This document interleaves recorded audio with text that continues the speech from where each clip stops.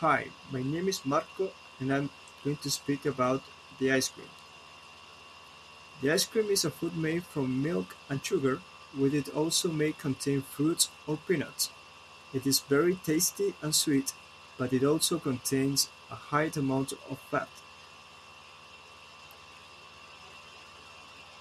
The ice cream is consumed mostly by kids and teenagers, which is a dangerous figure because it may lead to obesity and other diseases such as diabetes.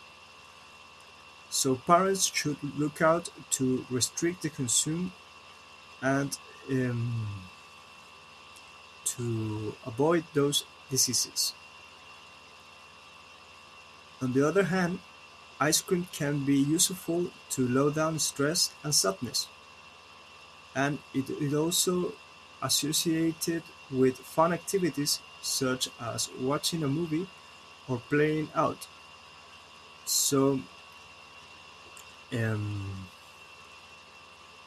if you consume it with responsibility, um, you can have a good time and um, eat something very tasty and sweet.